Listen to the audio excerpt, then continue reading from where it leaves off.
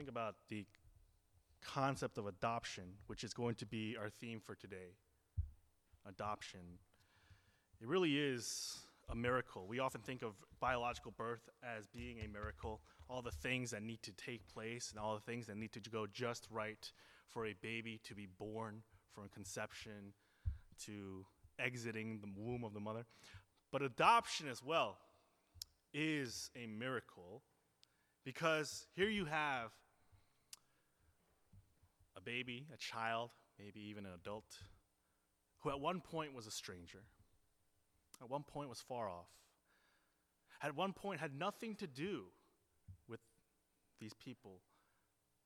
But then something changes, and they are no longer strangers, they are no longer far off, but they become a son or they become a daughter. And they are made closer to these people they now call their parents, made closer than even the walls of their own house.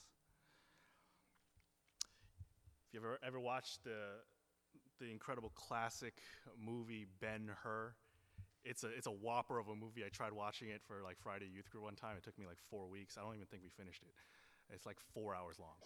But if you ever watch that movie, and it's tied for the record for most Academy Awards won, along with Titanic and Lord of the Rings: Return of the King. Anyway, in this movie, just to kind of spoil some of it for you, because I don't think you guys are going to take my movie recommendations. But in this movie, Jonah Ben-Hur, he was part of this Jewish aristocratic family, but because of a misunderstanding, he is sold off into slavery. And he is a slave, not just a regular slave, but he's a slave on a Roman galley ship, a Roman warship. This takes place around Jesus' time, and Jesus appears in this movie as well. But he's on this Roman warship, and he does this grueling slave work, right? They're forced to row for this ship, and they're forced to go into battle for a nation that they do not call their own. And the ship is commanded by this very high-ranking officer. And he goes into battle, they go into a battle, and his ship is rammed, his ship sinks, and but because of some circumstances before he's able to escape, not only does he escape, but he saves the life of this commander who was in charge of all the guards who had brutally whipped him and enslaved him, right? And he is saved, and he even saves this commander from committing suicide, right? They're floating, it's like a Titanic, people on a door situation, but 2 people can fit on it this time. And this commander's trying to off himself, and Jonah Ben-Hur prevents him from doing that. Because this commander is filled with despair, thinking that the battle has been lost, right? All these ships going down in flames. But eventually another Roman ship comes and delivers the news to this commander that actually you guys won the battle. And so this commander, being so filled with gratitude towards Ben-Hur, offers Jonah Ben-Hur his freedom. But not only does he give him his freedom, right? He offers him adoption. He says, Ben-Hur, not only do I free you from bondage, from slavery, I want to make you my son. And what happens when he makes him his son? Because he's such a high-ranking officer in the Roman army, or Roman navy, Ben-Hur goes from this slave who had less than nothing. He was considered less than dirt. And he goes and he lives in a palace. And he has fur robes, and he has rings on his fingers and necklaces on his neck and fancy shoes. And he becomes the rich son of this commander. And he goes from a slave to this hero and this aristocrat and this rich man. I hope you watched the movie. It's a really good movie. But just like Ben-Hur, we too have been adopted. And we have been adopted just as our passage today says. We've been adopted from slavery into riches beyond our comprehension. We have been adopted from condemnation, as Romans 8:1 suggests. We have been adopted from condemnation, from the wrath of God. We have been adopted out of that into God's love, God's grace, and God's mercy. And so today we're going to take a deeper look into what adoption means for us. And I don't think anybody here is adopted, right? Okay. But adoption is one of the most profound concepts in the scripture. And we're going to take a deeper look at it today, following the pattern of our verse today. And our verse suggests three things that adoption provides us with, or that it leads us into via adoption, right? The first is that we are adopted unto freedom, right? God adopts us unto freedom. The second is that we are adopted into family. You would think that would be the first point, but I'm just following the verse, okay? All right, so we are adopted unto freedom, we are adopted into family, and then we are adopted for intimacy.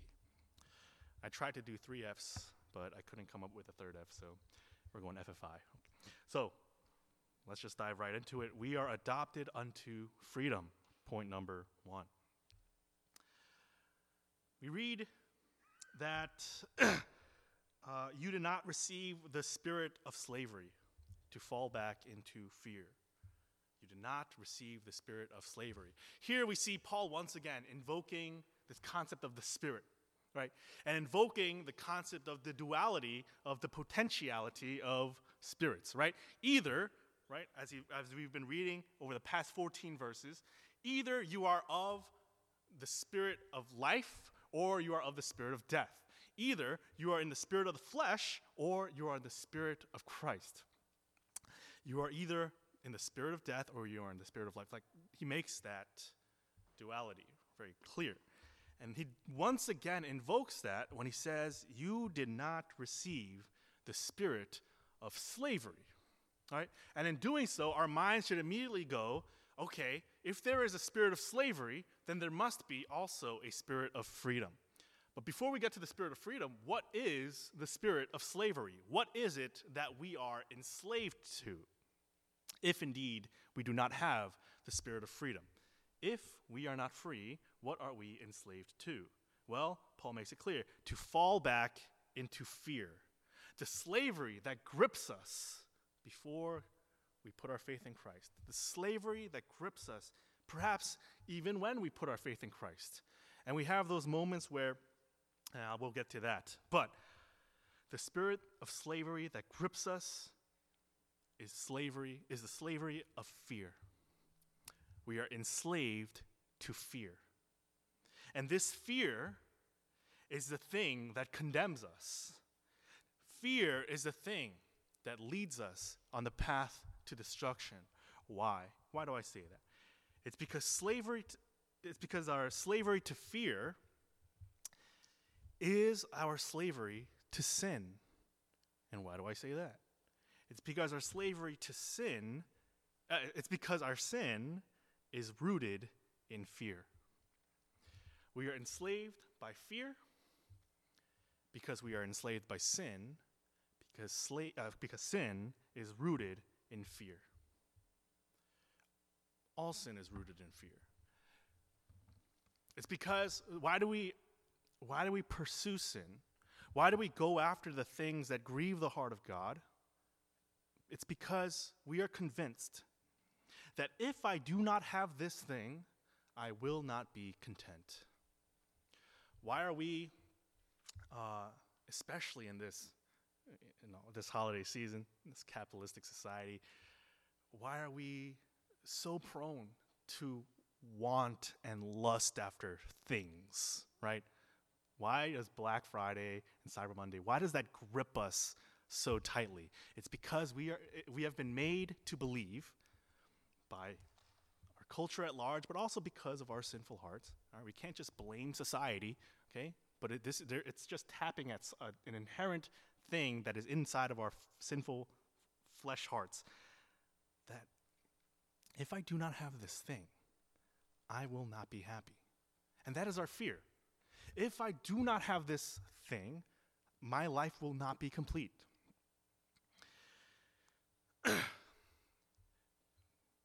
why do we lust? Like sexually, right?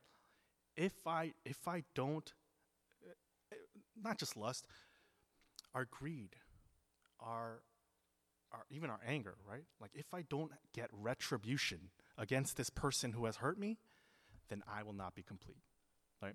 And at the core of that is our ultimate fear, which is the same fear that Adam and Eve had in Genesis 3, which is that God is lying to me. That is our ultimate fear, right? When God calls us to pursue holiness and to flee immorality and unrighteousness, our fear is, if I listen to God, Debbie, that's my ass. All right. Our fear is, if I obey God, I'm not actually going to be happy. Our fear is, if I pursue righteousness and I avoid all of these things, and then we look out at the world, and Proverbs talks about this too, and we see that the wicked seem to be having a great time. And we see that the unrighteous are having a blast in life. And we think to ourselves, wait a minute, why do they look so happy? I want to be happy. Is God lying to me? And that's our ultimate fear. And that is the fear that Adam and Eve had when the serpent came to them and said, did God really say that you were going to die? And they were like, oh, maybe not. Fear is what grips us. Fear is what enslaves us because it causes us to question the goodness and trustworthiness of God. And yet, fear itself, the fear itself is not necessarily and inherently sinful, right? It is true that fear leads us to sin. And yet, it is not fear that is sinful. Indeed, it is the object of our fear that determines its legitimacy. What do I mean by that? Well, maybe most of us know the 7th verse of Proverbs 1, right? What does it say? The fear of the Lord is the beginning of knowledge. The fear of the Lord is the beginning of knowledge. And what does it say? What does Jesus say in Matthew 10? I don't have it written down, but it says something to the effect of, why do you fear something? Why do you fear those who can destroy the body when you should fear the one who can destroy your soul, right?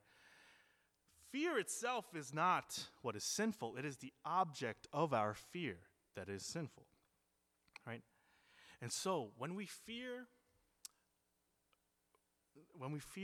the possibility that God is lying to us, or we fear maybe that we're missing out on something because because we're obeying God's word, right? That leads to sin. And that is the thing that grips us. But freedom from sin, the freedom that Paul talks about, when we are adopted into the family of God, which we'll discuss next, but when we're adopted into the family of God, we are freed from the fear of our sin and we are adopted into a fear and a righteous fear of God. A fear of God that says what he says is true. And he means what he says. And when it talks about how God is mighty and powerful and strong, and he knows everything, and his reach extends to the vast reaches of the universe, and his touch touches even the smallest depths of our heart. When we actually understand what that means, right? That God knows you, and he knows the deepest part of you, and he knows those parts of your heart that you will never, ever, ever tell anyone about. God already knows it. That is the fear that grips us, the fear of God that compels us. And so our adoption, when we are adopted into the family of God by the Spirit of God, it equips us with a healthy fear of God. Right? We are no longer enslaved to the slavery of fear of sin, but we are equipped with the fear of God. Because on one hand, God is to be most feared, because he is wrapped in an unapproachable glory.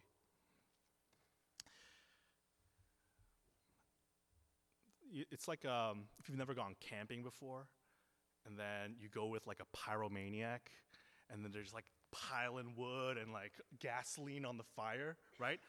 Like, you're afraid of that fire because it's insane, and you don't want to approach the fire, okay? And if you do, you die, right? That is just a taste of the unapproachable glory of God.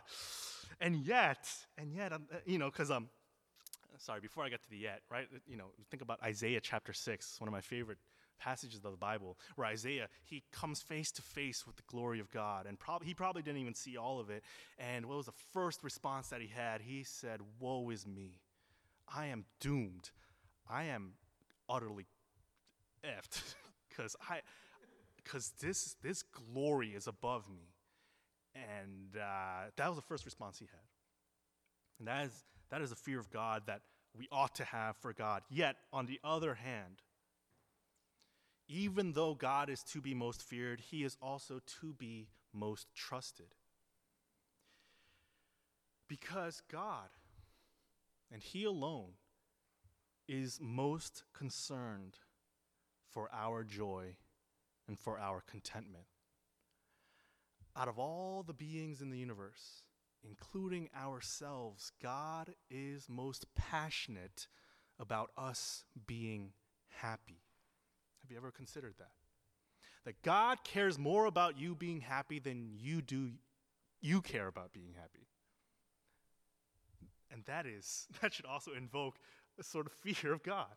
That God not only wants me to be happy, but he knows what makes me most happy, and he wants that for me.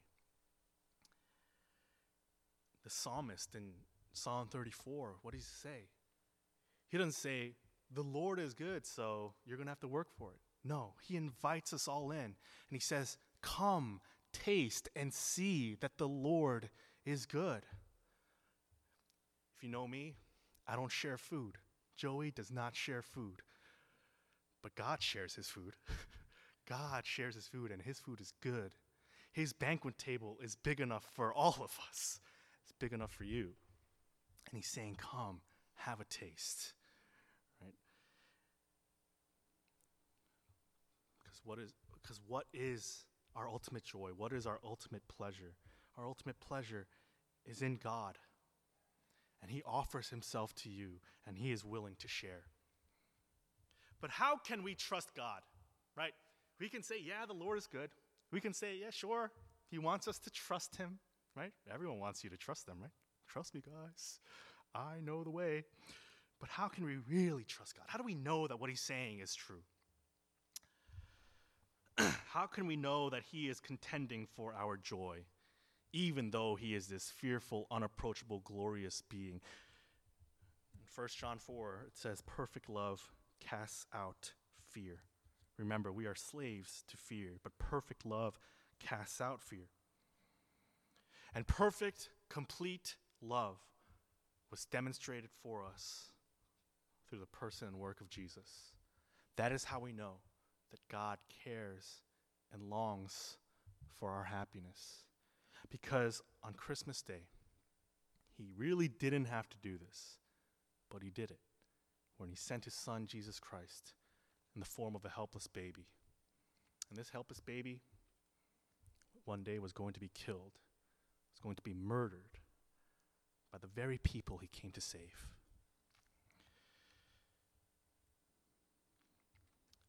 We are adopted unto freedom because Jesus has demonstrated his perfect love, that perfect love that casts out all fear.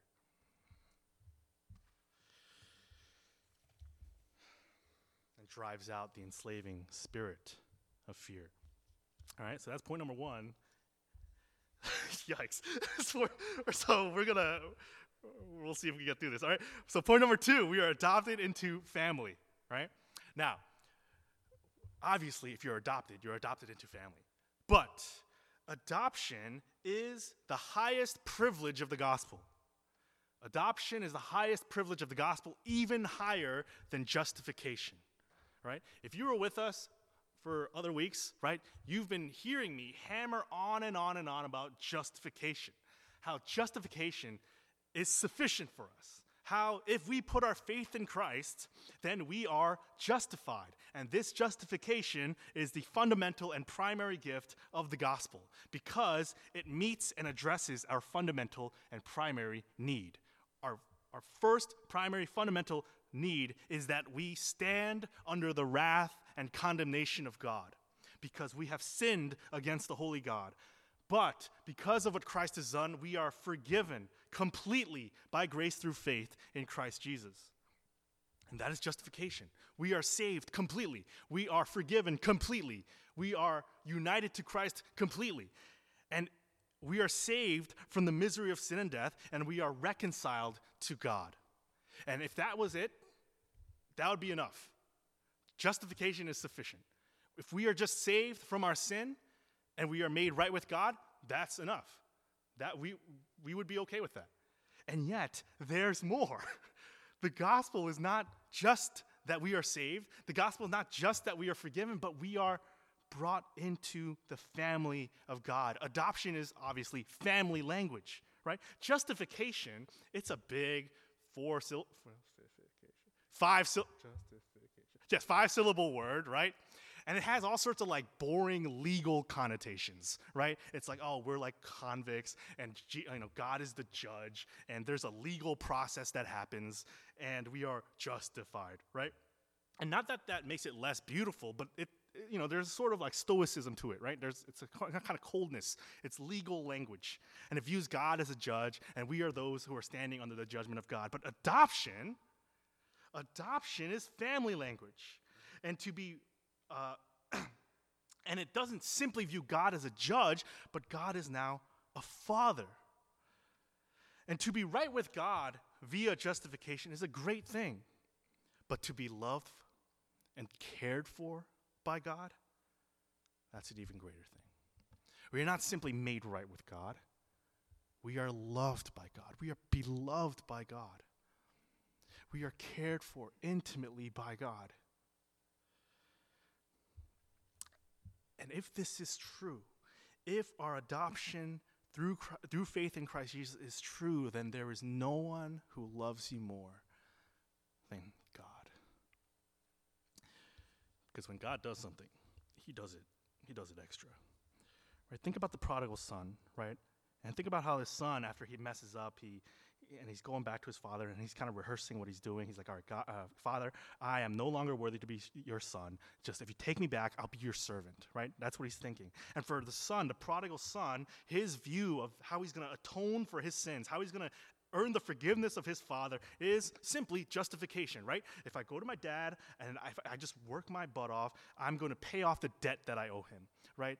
And then we'll be square. We'll be even. Right? But the father sees him from a long way off, and he doesn't say, he's come back to pay back all the money I gave him. He doesn't do that. He runs to him and embraces him, and he sees him not merely as someone who owes him a debt, but he sees him as his son. And if he sees him as his son, just as the commander saw Jonah Ben-Hur, what the son gets is not simply that his debt is absolved, but he gets all of the benefits, all of the privileges, and all of the blessing of the father's family. I wonder if we too understand the depths of the riches of the glory of God that have been made available freely to us because we have been adopted into his family. Do we just look at God as a judge and saying, God, I trust you, but, and I'm just going to live I'll do what you tell me to do. I'll try to, I won't smoke too much weed, and I won't lie too much, and, I'm going to try to live my life good so that, maybe the scales will be tipped in my favor, and you'll like me a little bit. Do we see him simply as a judge who's keeping track of all the good and bad things we do? Is he our Santa? Santa sucks. Anyway. Or do we see God as a father? And I know for some of us, maybe a lot of us, we have a pretty warped view of our fathers, right? Maybe a lot of us have family trauma, have trauma with our parents. And perhaps it is that trauma that's like informing our view of God our Father, right? Like even my earthly father couldn't take care of me. How could a God take care of me, right? My earthly father doesn't understand me. How can a holy God understand me, right? But the truth of our adoption into God's family, it must inform this is kind of an aside, but the truth of our adoption must inform our feelings concerning our earthly family. Our heavenly family must inform our earthly family, not the other way around, right? And so don't read the trauma. Your trauma is real. The hurt that you've experienced, that is real. But more real than that, if that's even possible, more real than that is the love and care that God has for you. And so may God's love dictate not only our worldview, but our family view. That the love that maybe our fathers could not provide for us, the love that our mothers may be denying us, God doesn't simply fill in those holes, but he overflows. That is the love. That is the crazy love, like the prodigal son's father. That's the crazy love that God has for you. And then finally, we are adopted for intimacy. And when we cry out, Abba, Abba, Father.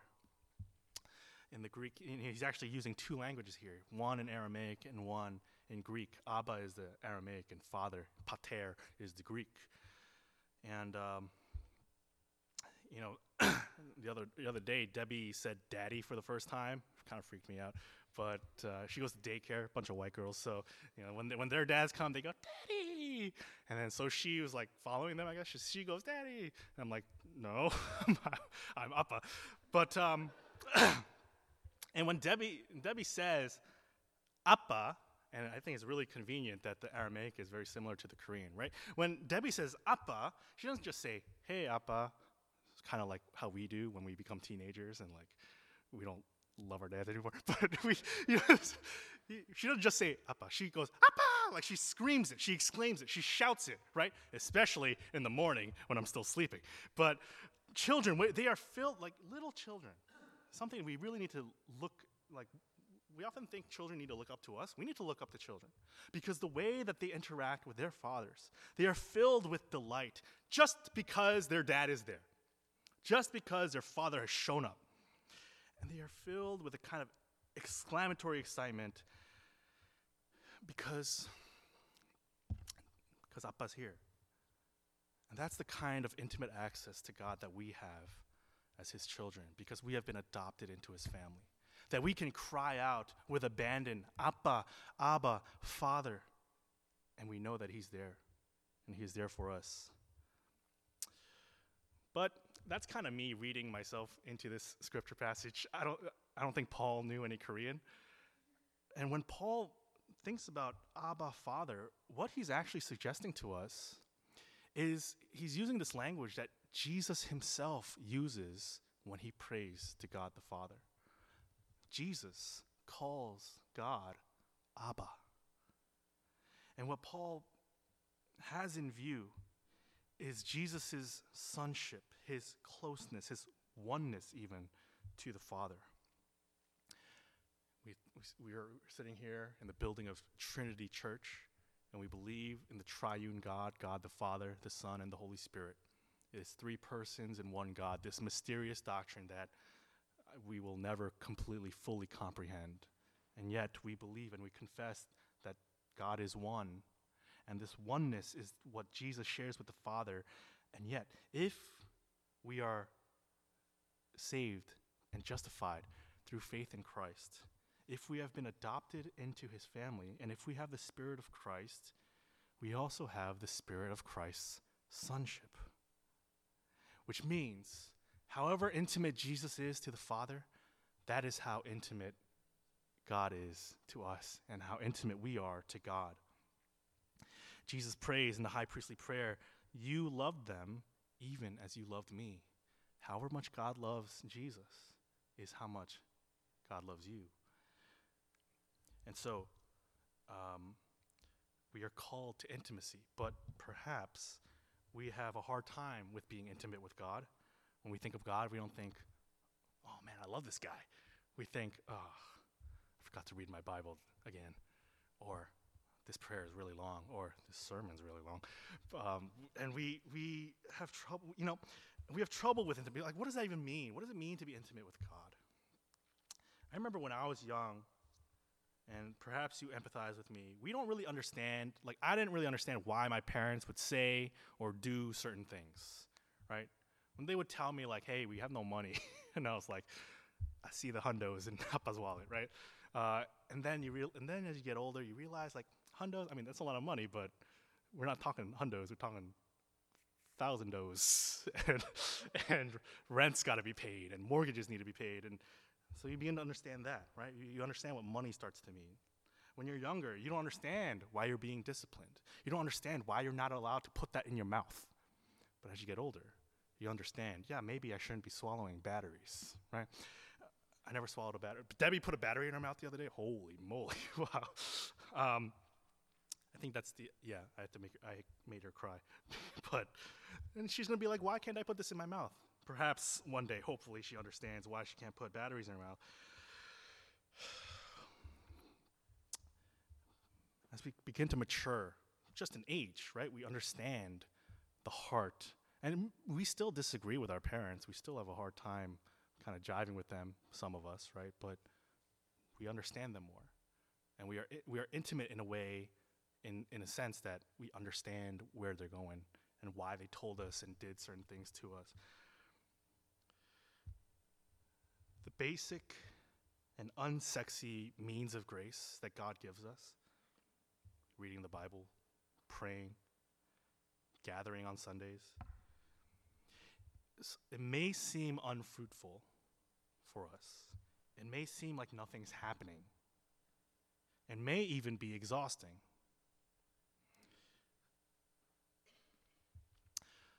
But something that my Hebrew professor told us as we were going through the first 2 semesters of Hebrew, and we were getting our asses kicked, right? Like, Hebrew's really hard, especially biblical Hebrew. And she was saying, like, every week you're going to be really confused. And so that was really reassuring because I felt like an absolute idiot. And I still probably was, but I felt less like an idiot because she was assuring us, as we go through every week, you're going to be learning something new, and you're not going to know what's going on. But after a few weeks, 4, 6, 10, you're going to look back. And you're going to look at that second week where you learned vowels. And you're going to be like, wow, that's really easy. I know that. And that's similar to what happens to us in our spiritual walk too. You're reading the Bible, and it just seems like drudgery sometimes. I hope it doesn't. I really hope the Bible comes alive to you. And that is my hope and prayer. And that's why it's important to pray before you read the Bible. But most of the time, it's not going to be like that. Because reading is hard. And you're going to read it, and you'll be like, what is even going on here? But I beseech you, especially as this new year comes up and we're all thinking about our new Bible reading plans, I beseech you, just stick with it. Really, just stick with it. Just and see what God does with that. Because as you look at that list and you're like, holy moly, I have 350 days to go. Rather than thinking in that way, when you're on day 15, 30, 60, take the time to look back and see, wow, this is what God has been revealing to me over these past few days and weeks and months. As you pray and you're saying, oh, I feel like I'm talking to air, think about and consider the prayers that God answers along the way. As we gather here on Sundays and all these other things, think about, it's very hard to see where we're headed spiritually. We can't see the future, but it's very easy to see how far we've come. And so trust in the facts of intimacy over the feelings of intimacy. That's what I'm trying to say. Here are the facts of intimacy, that God has given us access to himself through his word, through prayer, through fellowship. And so engage the facts and see how the Spirit of God transforms you. And so, sorry it took so long, but if I could invite the praise team up, let us consider our adoption. Because we are adopted unto freedom. Freedom from slavery to fear, into a slavery, into a freedom, into a freedom in Christ. We are adopted into God's family, and he loves you very much. And we are adopted into intimacy with God. And even though it might seem hard, the Spirit of God is with us wherever we go. Let's pray. Father God, thank you so much that you did not simply save us and then leave us alone, but you have adopted us as your own. You have adopted us as your sons and daughters. And with that, we have received the full blessing and benefit of being called your children.